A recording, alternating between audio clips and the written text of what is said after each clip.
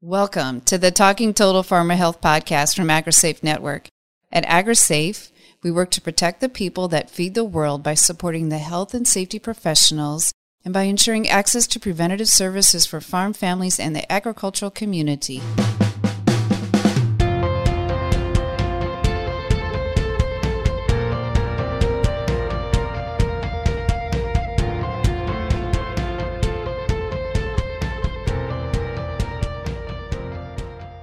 We'd like to acknowledge and thank all of those farmers and ranchers who have served or are currently serving the United States Armed Forces. This is interesting.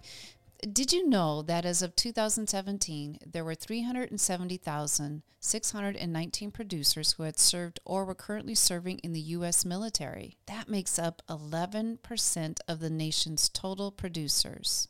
So today we're going to focus our episode on resources for veteran farmers. I am happy to extend a warm welcome to our guest, Dr. Adam Ingrau, or Dr. Adam as his students call him. So Dr. Adam, please tell us a little bit about yourself, your work, and thanks again for joining us. Well, hi, Linda. Thanks for having me here today. So a little bit about my background. I am a full-time farmer. My wife and I run a 40-acre diversified farm in the Upper Peninsula of Michigan, and we are primarily focused on honeybees, lavender production, and asparagus production. And that kind of comes from my background of working in agriculture for the last 30 years. I was not born and raised on a farm, but I worked on farms growing up in Southern California, went to school and got a bachelor's degree in plant science. I have a PhD in entomology, all focused on agricultural production and pest management primarily. And so that's really what got me into this field. I think with beekeeping in particular, which is primarily where I work, and most of the work that I do in agriculture is surrounding beekeeping and beekeeping education. That really came to me while I was an undergraduate receiving my plant science degree at Cal Poly San Luis Obispo. And that first day in the bee yard, I will never forget it. And it was one of those experiences that completely changed my life. And since then, I've dedicated myself to bees and to the education of others around honeybee management and production. That's wonderful. I love those moments in history that catapult us in a different direction, right? Unexpected. So we're going to dive a little bit into your work. So first of all, I know that the Heroes to Hive has a direct connection with veteran farmers.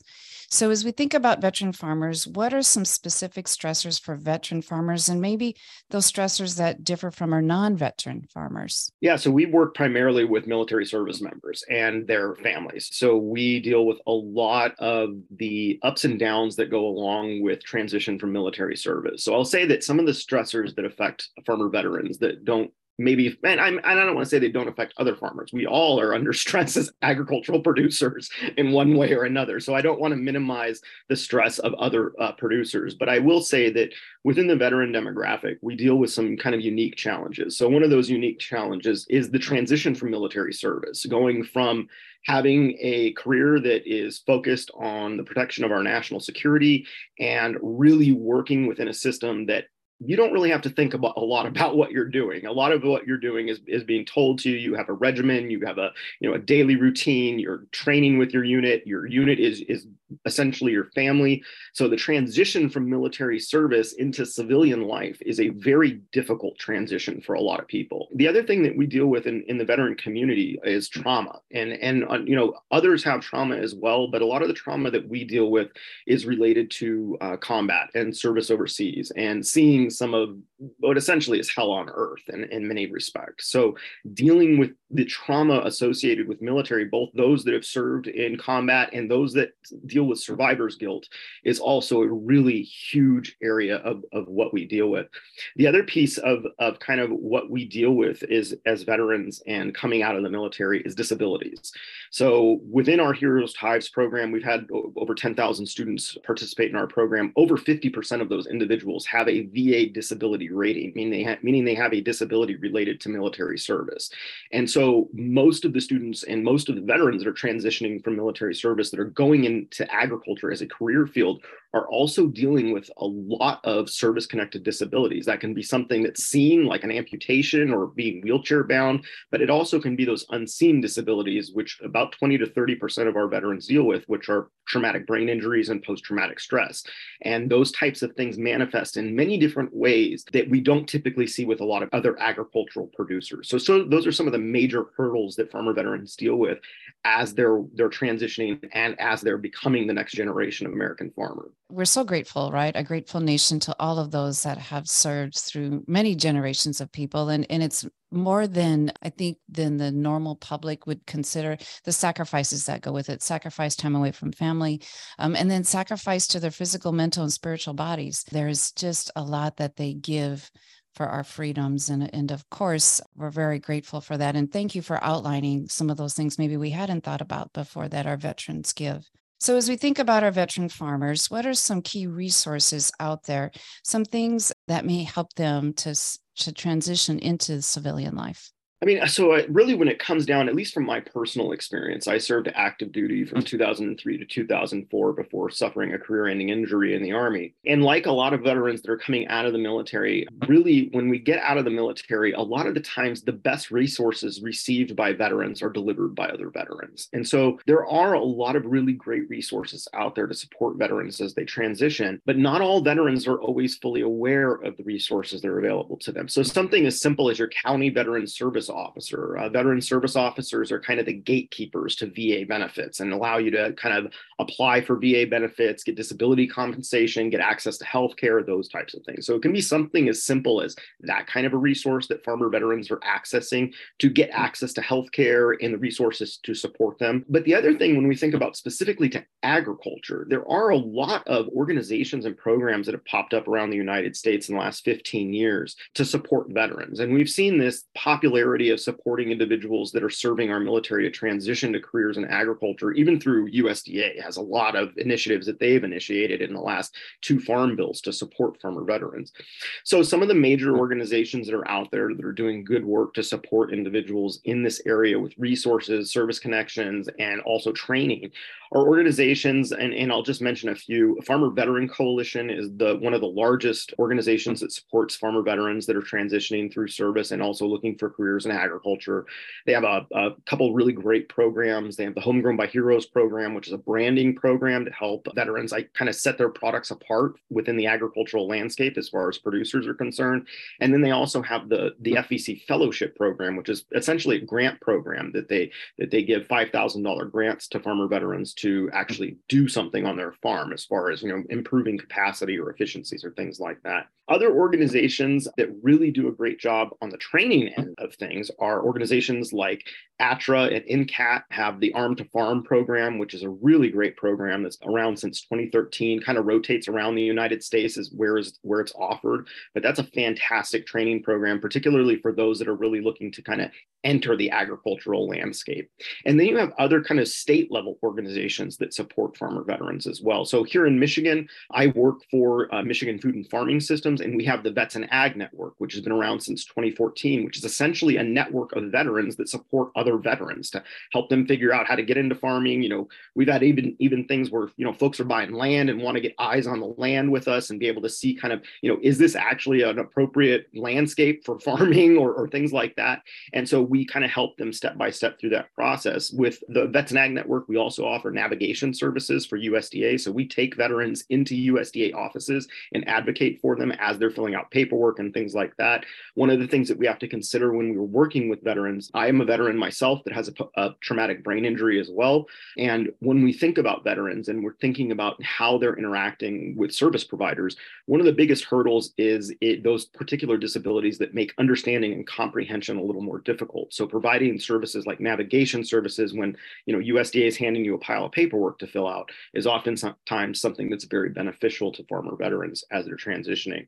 And then, of course, the other other programs would be programs like Heroes to Hives, a national training program focused on beekeeping education and supporting the next generation of beekeepers.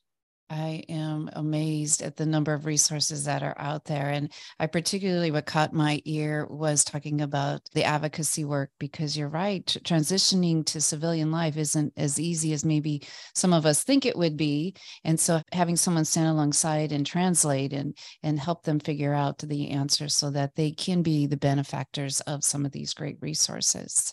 So kudos for that. What are some barriers that might prevent those veteran farmers from utilizing or stepping up to access those resources? And you talked about one of them, especially for those who may have traumatic brain injuries.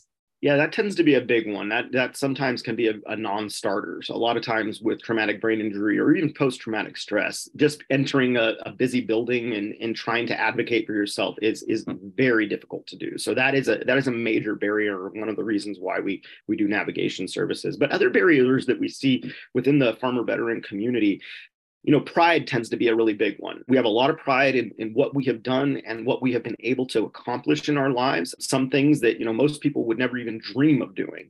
And so oftentimes we will run into issues with veterans who are very prideful and maybe just aren't willing to reach out to those resources because they don't want the support. They're trying to do it on their own. And one of the things that we find a lot of times when we leave the military is that we go from being individuals that work well in teams to kind of becoming isolated because we feel like a lot of the world doesn't understand what we've been through.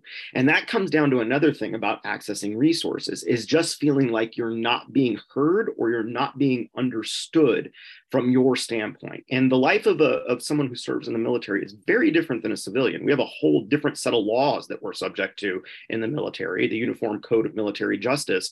And so we literally are living different lives than the civilian world. And so that transition, like you mentioned, it's difficult, but I oftentimes tell people it's like falling off of a cliff. It's like one day you have everything laid out in front of you. You know what you're doing day to day. You know who you have behind you, serving behind you, shoulder to shoulder to protect you and your interests and the interests of our nations. And then all of a sudden you come home and it's like, well, you can do anything you want to do. And it's very overwhelming from the perspective of coming from a very regimented and very, I'd say, kind of predictable environment in many situations. Now, when we get into combat, oftentimes that is very unpredictable, but most of the time, our daily lives in the uniform are very predictable. That's something that really comes to play when we're feeling, when we're looking for resources and feeling like the world just doesn't understand what we've been through.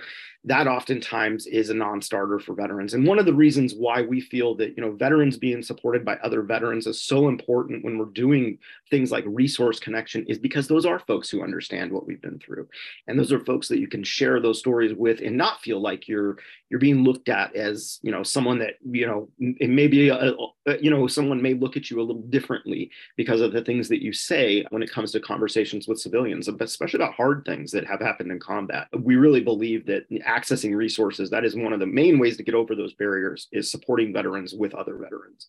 Absolutely. And thank you for taking us in a walk in a veteran's shoes. That's so important to try to understand what they've been through, because absolutely in our rural areas, easy for people to form maybe their own preconceived notions of why that veteran walks, talks, or behaves the way that he or she does. And so great to hear your profile of what a veteran really is experienced, and as well as their support network, who, they're going to reach out to the like-minded folks, those people they know, get them and understand them. So let's talk about wellness practices. And I'm betting that you have some that you'd like to recommend, and as we'll lead right into that, into the Heroes to Hives program.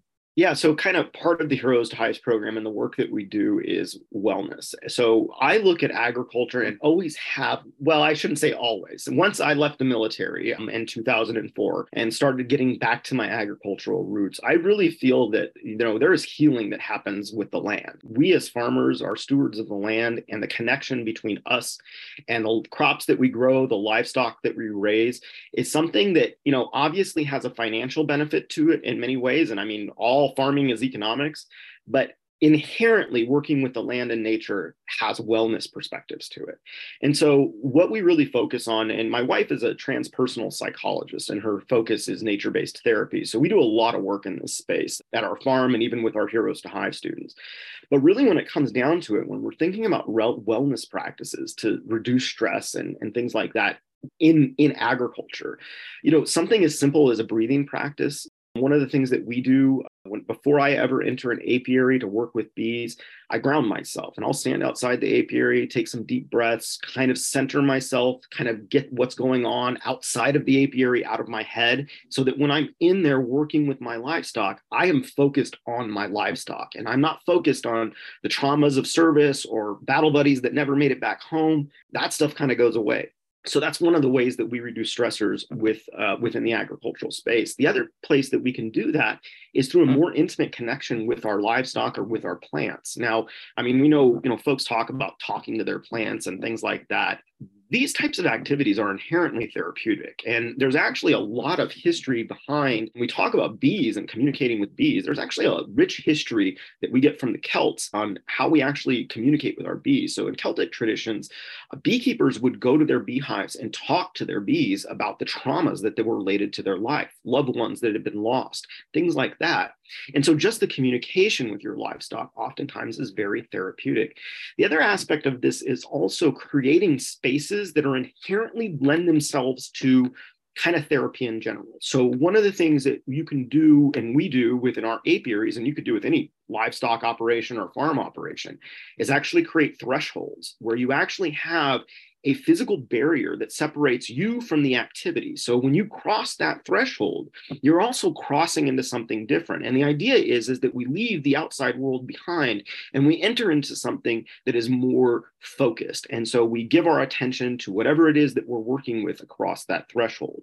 So this is another activity that you can do that actually creates a richer understanding of the world that we're in on our day-to-day lives, which as humans is very stressful, no matter what you're doing, but kind of gives us the ability to leave that world behind and enter the world of agriculture with an open mind, and the ability to not be, just dwelling on the things that are going, that are tough in our lives. It's a mind shift that we have to undergo. But oftentimes when we have physical barriers or things like that, they remind us that, okay, now is my time in the apiary. I'm not thinking about what happened with little Johnny at high school or anything like that. I'm focused on my bees.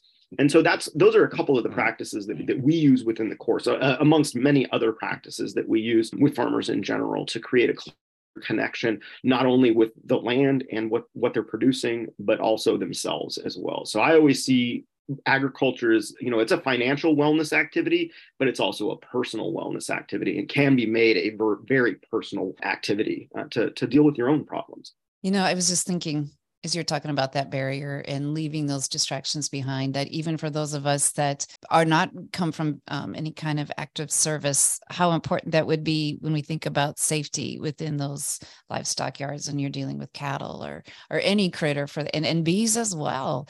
There's always those safety risks there. And so that taking away those distractions, leave them on the outside of the fence so that not only are you taking care of yourself in the safety mind, but you're also allowing that transpersonal psychology to filter in. I think those of us that work in agriculture, we just like to work outside, right? You like to work with your hands. You like to get them in the dirt. You like to experience all that nature has to offer just because we think we like it. But that is really cool that there's some science behind it. That's wonderful. So let's talk about Heroes to Hives. How does the program work and how can people contact you? And if they want to learn more, let's make that connection. Absolutely. So anybody can find out information about us at our website, heroestohives.org, which is a page on our Michigan Food and Farming Systems website, which is our parent organization that houses us. Basically, the way that Heroes to Hives works is it is a hybrid education program. So it has online components, which is the majority of the program, and on-ground components. The way it works is November 1st through February 28th of every year, we have enrollment. So people go to heroestohives.org or heroestohives.com, fill out an application. The individuals that are eligible for our program, which is completely free, are service members. So whether you serve National Guard, reservist, active duty, whether you're a veteran, any of those individuals are eligible to apply to our program, and their dependents as well. So each participant can also include a spouse and a couple children. We can allow up to 3 dependents for each student to engage. And one of the reasons we do that is we realized very early on, when you deal with veterans, there is oftentimes a lot of familial strain. So, you're active duty, 18 months deployment in Iraq or Afghanistan. You come home for 6 months and then you're active duty another year and a half. And so a lot of veterans miss out on a lot of aspects of their children and them growing up, but also the spousal strains that go along with being gone for extended periods of time. What we found in our course very early on is that spouses and children really wanted to learn about beekeeping. And we found that when we allow those kids and spouses to participate together, that there's a lot of healing that's happening within the familial unit around bees. So we allow those individuals to participate. In late March, we start the course. And basically the way it works is when people register for the course, they give us an email address and we send them an educational module every month, starting in March through November. And they basically watch the videos. They're all pre-recorded videos, handouts, and instructional videos. We have over 100 hours of curriculum that's in the program. And they basically watch it at their own pace. And at the end of the season, in October and November, we allow them to take a final exam, which is a comprehensive exam over the curriculum that we've covered. And the individuals that pass that exam can go on to receive a certificate of completion from us, which is recognized by USDA for a year of experience.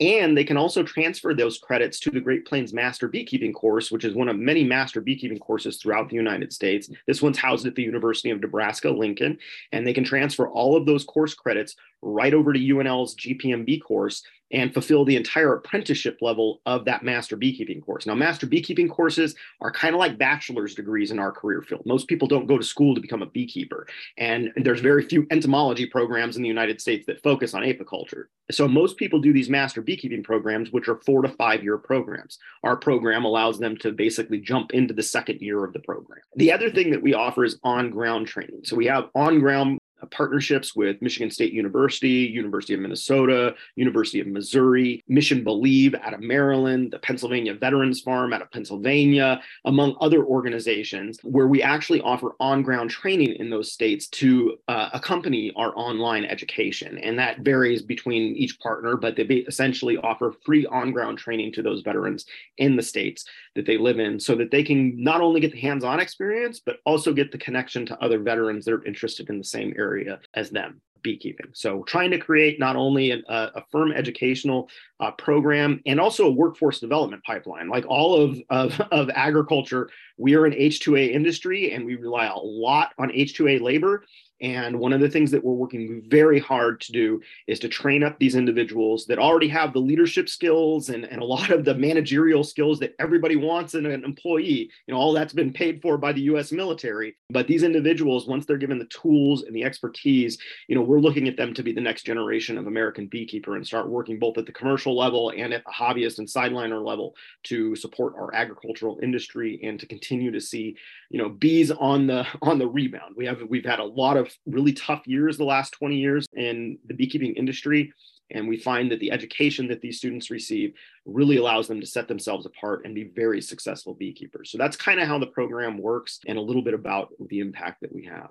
It's a tremendous impact. I'm just thinking of the beekeepers, and I'm a fellow Nebraskan, but the beekeepers around here, they're all of all sizes and shapes. So there's the small, maybe the high school student interested in it and just as a side gig to bring in a little extra cash for college, along with those bigger producers who are really making it a full-time business. So give us an idea of some of those yummy products that come from those beehives. Absolutely. So at my farm, we run about 100 beehives. And so we're one of the larger bee farms in the Upper Peninsula of Michigan. And a lot of the stuff that we produce, it's like any form of agriculture. It really comes down to you have your primary products and your value-added products. So our primary products would be things like pollen, honey, wax.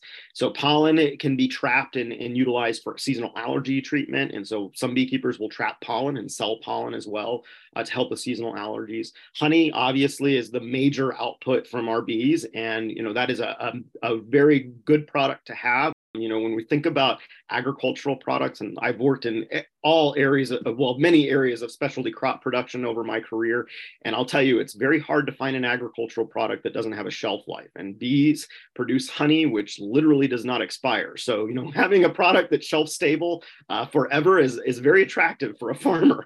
And so that's one of our major products. The wax also, which is a byproduct, the bees actually produce the wax themselves. And when we harvest honey, we end up with wax products excess wax that we can use for wax products. So something as simple simple as candles. I'd say some of the more popular, like value-added items that we see nowadays are things like the beeswax food wraps that are a replacement for cellophane. So, you can wrap your cheese or a sandwich in it or something like that. So that's one of the more popular items that we see. And then we also see, for beekeepers that are really interested in getting kind of the more medicinal areas of honeybee production, we're starting to actually see an emergence of individuals that are interested in even venom collection here in the United States. That's something that's done a lot in Europe and is actually used in a lot of medicine in Europe, not so much here in the United States. Bee venom is not really viewed as a medicinal product, but it absolutely is. And so even something is kind of out there as collecting venom from bees is something that's gaining a lot of popularity. But the amount of value added products that come along with bee products, propolis would be another one that is oftentimes used for tinctures for things like toothaches and things like that. There's a lot of both kind of culinary aspects of honeybee products, but a lot of medicinal products as well. And I think that's some of the things that we as Americans oftentimes overlook when it comes to honey is the actual role that it has played historically as a medicinal product, not as a substitute for sugar or something just as a sweetener. The healing properties of honey are significant. And we even see there's a company in Canada right now that's actually creating bandages that have honey impregnated in the bandages because of the antimicrobial and antibacterial properties of honey. And I have a veterinarian that we know and many veterinarians around the US are starting to pick up on this, but that use honey. Even in hospitals, I've even heard use honey, Manuka honey specifically for antibiotic resistant bacteria. So you get infections that can't clear up with antibiotics. Honey is what a lot of doctors and veterinarians end up using in those situations. So some really fantastic properties and fantastic products that we get from bees. I would totally agree. Who knew it went beyond just the food product and or candles, right? There's so many other things. And I think so much more coming on the horizon. Definitely at AgriSafe, we like to talk about holistic health and encompassing all types of measures that people take to heal themselves. And so this is awesome. Gosh, that was just totally enlightening. So as we wrap up, is there anything else you would like to mention or maybe something that you want folks to remember, some key messages? Yeah, I'd say kind of the key messages, and this is kind of when I talk to agricultural producers around the country, I really try to focus on this, is this idea that, the work that we do, one, is incredibly important to the world that we live in. I feel like that a lot of us as farmers, I'd say as military personnel, we understand the role that we have played in the United States as protectors of our national food security or our national security. But I feel like that agricultural producers don't really realize the importance that they play. We as farmers oftentimes get down into the drudgery of day-to-day labor and hard work, and we love that kind of thing. But the thing I think that all of us need to realize that are agricultural producers is that we are protectors of our national food security, and that mission is just as important as any military personnel. And I think that if we kind of own that mission of not just thinking about the day-to-day drudgery of farming and how hard it can be sometimes and stressful it is all the time, but we get back to that idea that we're not just doing this for ourselves. We're protecting our national food security. We are essentially the keepers of democracy, because without a stable food supply, democracy goes out the window. So I think that the role that we play as agricultural producers and as military personnel is just incredibly important. And so just realizing that that's the path that we're walking together as farmers and as veterans, even, that's an important path to recognize. Oh, so very well said. Thank you. Thank you for that. Well, it was a pleasure, Dr. Adam, and I hope that our paths get to cross soon. Thank you. Thank you. Okay, folks, that's it for today. Thank you again for tuning in to another episode. Be sure to subscribe to this podcast to hear more from AgriSafe on the health and safety issues impacting agricultural workers. If you'd like to suggest topics or have a story you'd like to share, you can contact us by email at info@agrisafe.org and title that important email TTFH Podcast. We always welcome email. You can also get our attention by using the hashtag TTFHPod on Twitter. To see more from AgriSafe, including webinars and our newsletter, visit us at www.agrisafe.org. This episode was created by AgriSafe Network, directed by Laura Siegel, hosted by me, Linda Emanuel, edited by ProPodcastingServices.com, with special guest Dr. Adam Ingrau.